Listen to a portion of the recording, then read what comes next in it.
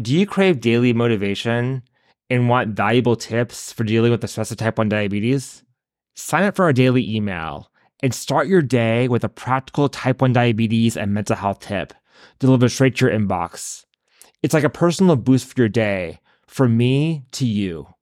And best of all, it's absolutely free. Don't wait. Go to www.thediabetespsychologist.com/tip and subscribe today, because every day with type 1 diabetes deserves a healthy start. That's www.thediabetespsychologist.com/tip. This podcast is brought to you by ultra rapid acting inhaled insulin. We all know that type 1 diabetes is a 24/7 condition, and sometimes it can feel like a job. But what happens when type 1 diabetes also is your job? You're a healthcare provider or other person who works with people with type 1 diabetes every single day. It can be hard to set boundaries, and sometimes you may feel like your life is full of diabetes and you can't get away. Welcome to the Live Free with T1D podcast, brought to you by the Diabetes Psychologist. This is the only podcast where we teach you how to build your type 1 diabetes stress management plan like a sailboat. You are the captain, your diabetes management is the hull, your mindset is the sails, your behavior is the rudder, and your support team is the crew. When you build your sailboat correctly, you will have smooth sailing in your life with type 1 diabetes. I'm your host, Dr. Mark Heyman. And in this episode of the podcast, I coach a team of people from a clinic in Australia. Lauren, Cartier, and Jake all work in a diabetes clinic in Perth, Australia. And they all have the same challenge. They live with type 1 diabetes, they work with people with type 1 diabetes every single day, and sometimes they feel overwhelmed. In this episode, we talk about how they can use the sails of their sailboat, as well as our support crew, to help them find balance and to feel like they're able to do their job, manage their diabetes, and live their life all at the same time. If you work with people with type 1 diabetes, or you just feel overwhelmed by diabetes all the time, this episode will benefit you. Hello, everyone, and welcome to the podcast today. I'm excited to have this podcast episode because it's a little different than what we've done in the past. In the past, we've had one person on and me doing one-on-one coaching with them. And today we have a group of 3 folks on the podcast. They're all from Australia, and they're all healthcare providers in a clinic in Australia. And all 3 of them live with type 1 diabetes. And I'll let them introduce themselves, and then we'll dive into the challenge that they're having and how we can help them and best support them as they're working through this challenge. So Lauren, why don't you get started and tell us about you and your life with type 1 diabetes?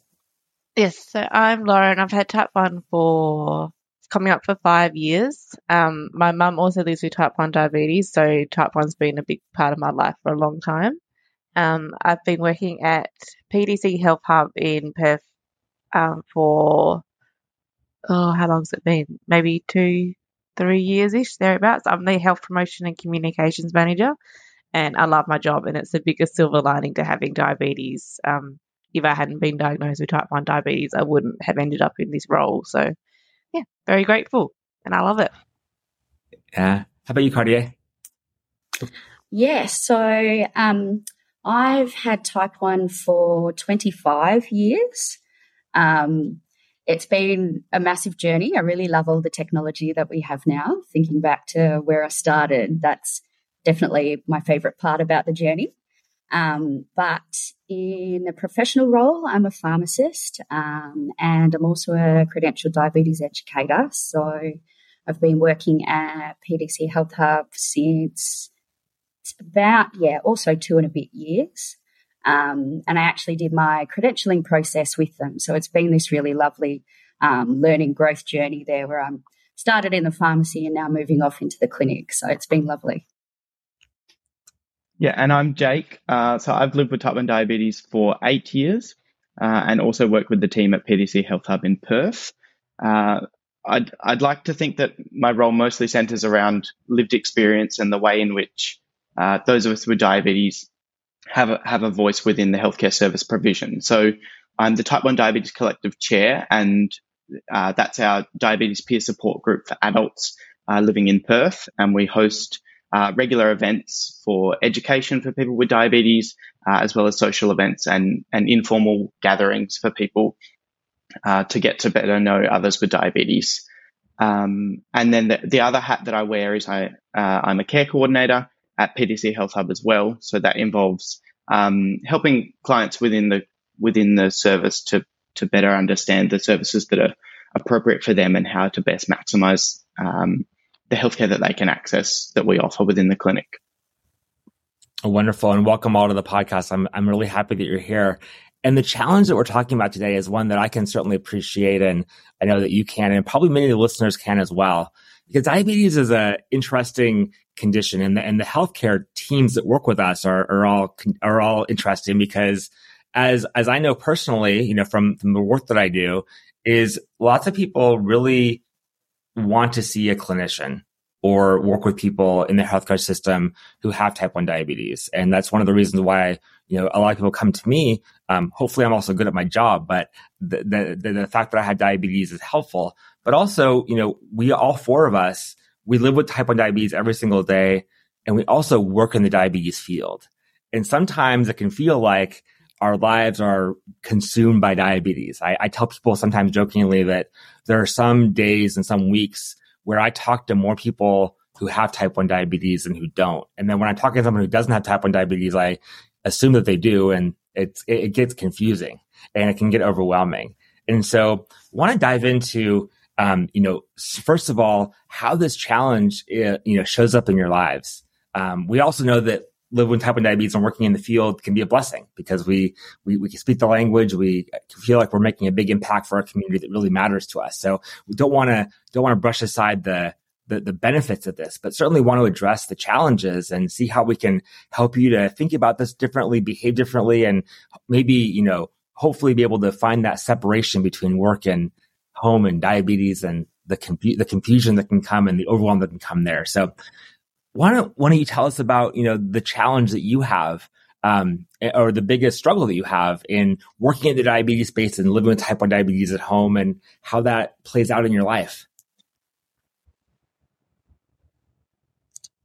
Lauren, why don't you get started? I think one of the biggest standouts to me is if I'm experiencing what I assume to be like diabetes burnout, like I'm just plodding along, getting through the day, quite over it. Mm-hmm.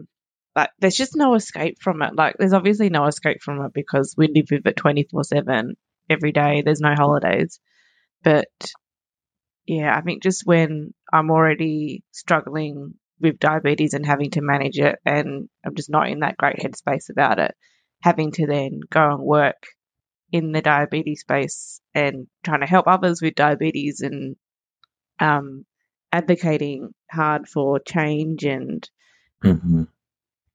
just for helping others when I'm really over it myself can be quite challenging. There's probably a better way to articulate that. I just don't quite have it at the moment. And I'm sure there's more ways it presents. So it's just, yeah.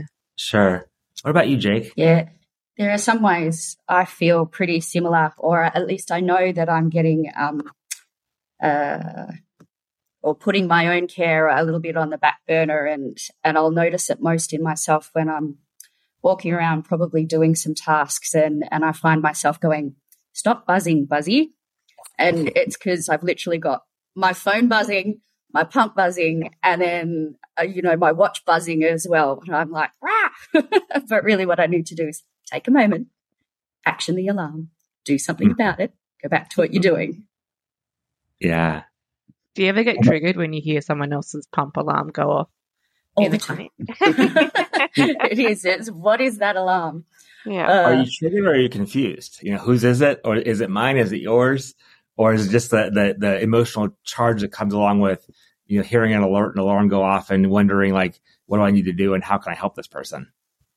Or what's happening for me? What would I do if I were in those shoes? Don't know. Yeah. We're just like, turn it off. Like, why? Because I have most of my pump alarms on vibrate now because got so sick of the constant noise and alarms and stuff with my pump. Yeah, I just kind of laugh where I'm like, are you doing a pump start in there? Because I can hear all the alarms going off. Teresa will be like, oh, sorry. Like, it's fine. It's just...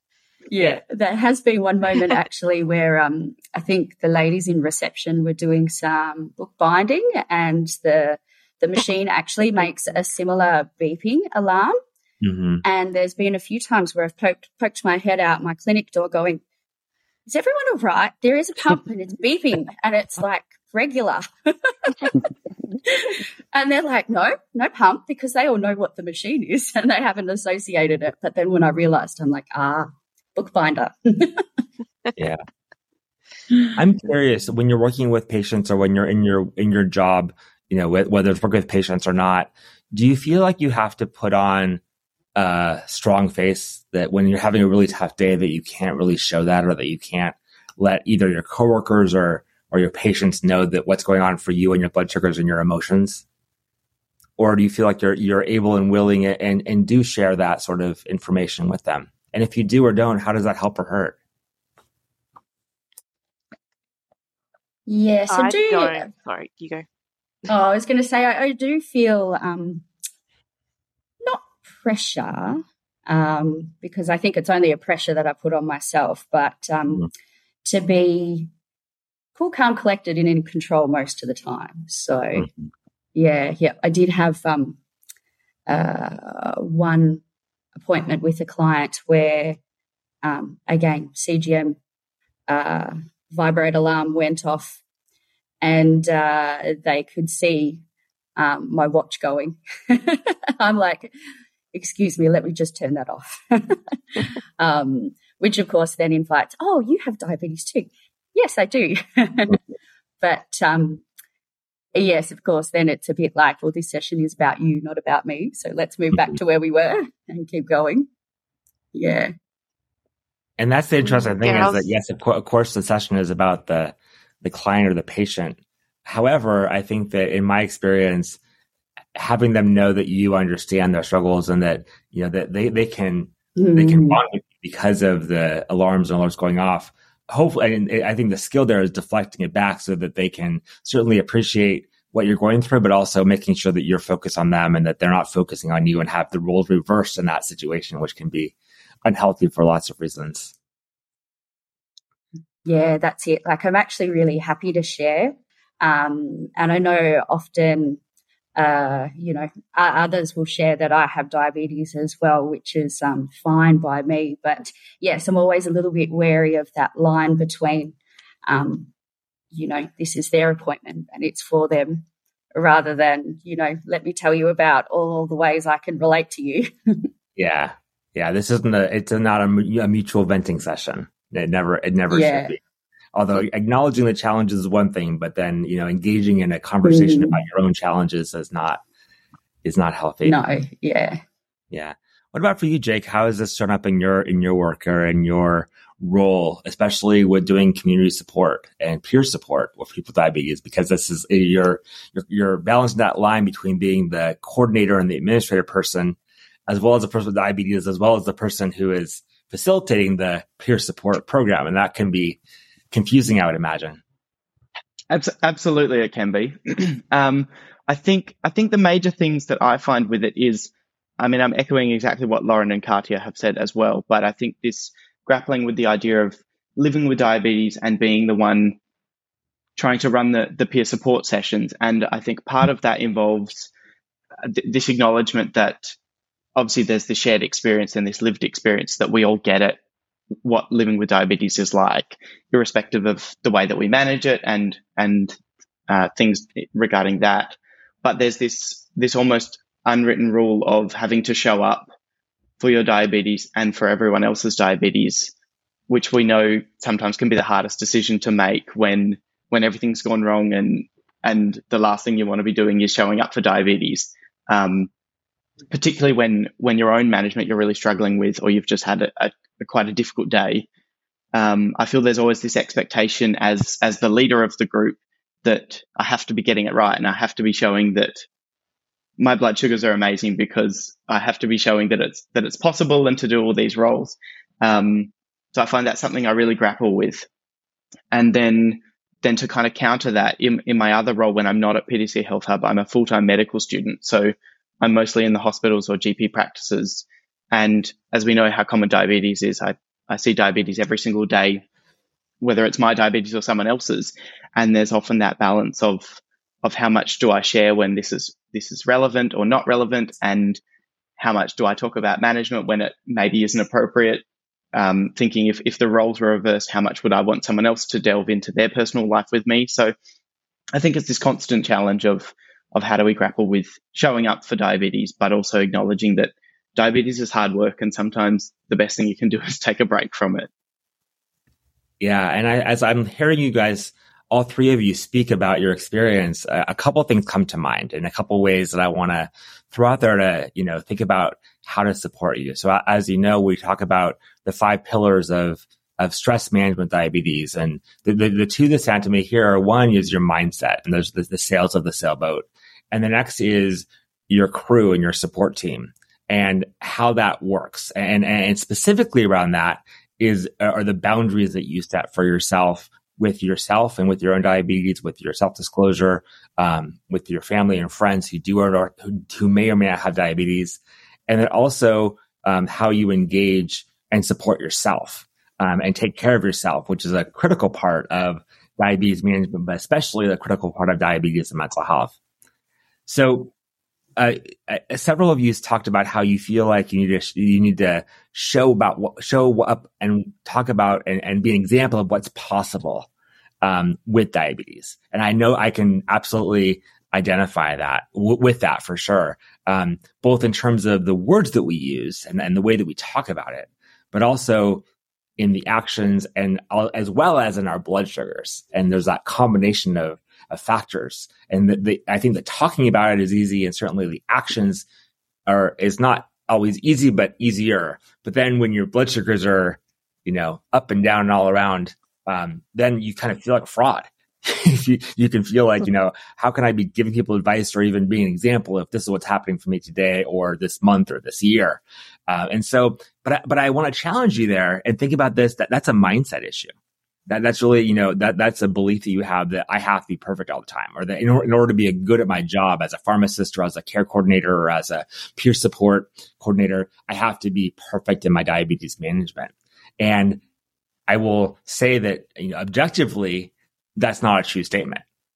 It feels true, but it's not a true statement. And in fact, good enough sometimes with diabetes is good enough. And I think, especially as a healthcare provider or someone working in the healthcare field, recognizing that and being able to really buy into that actually not only helps you, but it's a great example for your patients to be able to see, wow, this person lives with diabetes, they're doing the best that they can, they're doing well most of the time, but they're struggling as well, and that normalizes it for them. But I'm curious as I'm talking. Can you see how that mindset of I must be perfect or I must be this example all the time, while it makes sense, it's also not. It's setting you up to fail if you really buy into it and if you really move in that direction. When thinking about expanding your diabetes management toolkit, you may not be thinking about insulin. There haven't been a lot of new insulins to put in your toolbox. Sure, there are different brands, but nothing really unique when it comes to insulin delivery, except for Afrezza. Afrezza, insulin human inhalation powder, is unique because it's the only ultra-rapid acting inhaled insulin available. It's a man-made orally inhaled insulin and is used to control high blood sugar in adults with diabetes, without the need for mealtime insulin injections. Once you inhale Afrezza into your lungs using the inhaler, it will start reducing your blood sugar in about 12 minutes, and it's out of your bloodstream within 1.5 to 3 hours, depending on the dose. Keep in mind that Afrezza must be used with basal insulin in people who have type 1 diabetes. To learn more about inhaled insulin, visit www.afrezza.com. That's AFREZZA.com. Afrezza is a rapid-acting inhaled insulin used to control high blood sugar in adults with diabetes mellitus. Afrezza may cause serious side effects, including sudden lung problems, low potassium, and heart failure. Afrezza is not for patients with chronic lung disease, such as asthma or COPD. Tell your doctor if you smoke, recently stopped smoking, have ever had kidney or liver problems, a history of lung cancer, or if you're pregnant or breastfeeding. Most common side effects are low blood sugar, cough, and sore throat. Severe low blood sugar can be fatal. Do not replace basal insulin with Afrezza. Afrezza is not for use to treat diabetic ketoacidosis. Do not take Afrezza if you are allergic to insulin. Talk to your doctor before changing your Afrezza dose. Blood sugar may need to be checked more frequently. I'm curious if we had a magic wand, which I don't necessarily have, not at least right now, and we were able to take that expectation of yourself off of you, that you have to be perfect, or that your alarm can't go off during an appointment, or that you have to show up and show people what's possible, both with your words, with your actions, as well as with your CGM data. If that was lifted from you, how would that be helpful, or would it be helpful?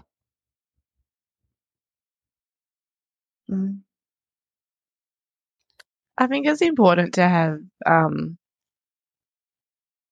that understanding of, like we will put a lot of this pressure on ourselves to be perfect and to have the right numbers and to be able to show people that you can do this stuff with diabetes. But I think we also are pretty well grounded enough that we know that it's not all unicorn days and perfect numbers. And yeah, absolutely. And I think, that situation with my client that day when I did stop and action the alarms, they didn't mind in the slightest. So, yeah, it probably is just remembering that, do you know what, just do that. People really don't mind. Yeah. I think it's interesting, this feeling of having different goalposts for one being ourselves living with diabetes, and two being either the person that we're in the consult with or the people that we're interacting with in a group setting. There's this expectation, I think, particularly as the person living with diabetes ourselves, we feel like we have to have perfect blood sugars and be this role model. But then there's that complete understanding when we share within the group setting or within a consult that that's completely unrealistic. But there's these complete double standards we have with ourselves, I find. Yeah, I think you absolutely. nailed it, Jake. Yeah. And just one thing that I've done, and I'm not at all suggesting that you do this, but one thing that's been helpful for me, because I deal with the same thing, is feeling like a fraud. I feel like I have a double standard when I'm not doing well, but I'm talking to patients about how it would be helpful if they did better. Is I started actually posting my time in range every week on Instagram. And this is both for me and also for other people. But I'll say that part of it is selfish, because I want to keep myself accountable to being open and recognizing that sometimes things aren't well, things aren't good, and I'm struggling. I don't want any sympathy. But I want to keep myself grounded and saying I'm not trying to be perfect all the time and taking that pressure off of me. And I think the first week I did it, my time in range was around 70%. And the next week I went on vacation, and for lots of reasons, including being on vacation, but also my pump failed and a bunch of other stuff happened. My time in range was like 54%. And I put it up there, and I remember putting it up there and being a little bit embarrassed, being a little bit like, and feeling like I was trying to live up to that double standard as well. And when I did it, once I was able to do it and rip that Band-Aid off, it actually really helped a lot. It helped me to recognize, yes, I'm going to have those good days, those good weeks and bad weeks, or challenging weeks and not so challenging weeks, however you want to phrase it. But it took a pressure off of me to have anybody expect that my glucose control, or I'm going to use the word control, but my glucose values are perfect in any way, and that's okay. And that really what's more important for me and my mental health is my actions of what I'm able to do, no matter what my blood sugars are. Certainly if I'm feeling bad, then that's going to be a challenge, but that I can still show up in my work and in everything that I do, no matter what my blood sugars are doing in that time. But the other thing go ahead. Sorry. So I was going to say, I think that Jake and Katia probably are the same. That I feel like that's what we try to do as well. Like we try not to just, it's not just the highlight reel that we're sharing. Like we try to share the literal highs and lows and the challenges that we deal with. And I know personally, like I do that to help others who also live with diabetes, so they know it's not all like rainbows and unicorns all the time. It is hard work. And I have some great conversations with people when I share that stuff on my personal Instagram. Like we have great conversations around like how tough it's been, or just diabetes in general. Yeah. But Sorry. like with any success and with any thing that helps us, it also can make things challenging. And that's the next topic I want to go into is boundaries, because we're all talking about, so let's share our blood sugars and be open about them at work and at home and all kinds of things. But that actually, and that's healthy in lots of ways. But at the same time, it can continue this cycle of making it feel like your life is all about diabetes. And I'm curious, when, I don't know anything about your personal lives, but at home, whether you're living with roommates or a spouse or a partner, I'm curious, are you able to separate diabetes at home? Not necessarily your diabetes management. We know you're paying attention to that, but conversations and how you're interacting with the people that you live with and the people in your life outside of work. Are you able to separate diabetes there in terms of the constant thinking and communication about it with other people, unlike what you're able to do at work? Absolutely. I think I'm pretty privileged that I have a exceptionally close friendship group, and they all know a significant amount about my diabetes and my diabetes management. I would definitely trust all of them to take the right actions if I ever needed help or had a bad hypo or, something like that. They've always got my back. But catching up with them is always just very normal, so it's this unspoken comfort. It's catching up with them is definitely never about diabetes. But yeah, it's great knowing that they know so much about it.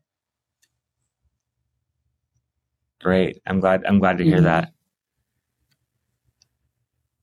I think that one of the things we need to think about when we think about support with diabetes, and we think about your support crew, is I think oftentimes people think about letting people in and like, okay, well, I need more support. And Jake, you could probably identify this, given the role that you have, is, you're thinking about support. We want to let people in and get that support.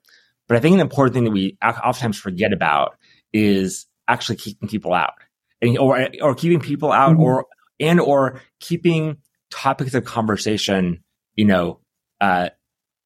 carving them out so that you can be with your friends and not have to talk about diabetes all the time. Either giving yourself permission not to, and or letting people know in your life if they're asking about, if they hear your alarm go off and they're asking about it, letting them know that's not something that you have taken care of and that's something you want to talk about. I think those boundaries can be really helpful, especially in this situation, in protecting you and keeping you in a place where it doesn't feel like diabetes is taking over your life any more than it has to. You're not thinking about it, talking about it at home and in your social life in a way that you don't want to, unless, of course, things are going wacky and you're having to take care of yourself. And that's certainly a boundary you have to set with yourself as well. But those boundaries can be super helpful, I think. And I'm curious how Lauren and Jake, you set those boundaries at home, and if you're successful there, or if there's some work to do that would help you as thinking about it, how you're dealing with your job and how that all plays together. You can go first, Jake. I think this is something I like to think I do reasonably well, but I think every situation calls for something slightly different. In terms of in my home life, I'm the only one in my family with type 1. And so I think there's this understanding of the fact that I'm the one that truly gets what obviously living with the condition is like. And everyone in my family is very supportive of that. And there's never any judgment or misunderstanding around if my blood sugars are high or low or anything like that. There's never any blame or anything in that situation, which is fantastic. And and there's nothing but support in terms of that. I think where I sometimes maybe fall into trouble or struggle a little bit more can be within my friends group. And so, like I said, I go to medical school, so most of my friends are at medical school with me, and there's this double-edged sword of they've got a lot of medical knowledge and they know what diabetes is from a healthcare perspective, but there's no lived experience. And so there's this constant battle of, I know they're being supportive, asking how my blood sugars are going and if I need any help or anything like that. But there's a certain degree of, I think, separation there that needs to happen with, we can be friends just as friends and you don't need to try and be my doctor as well.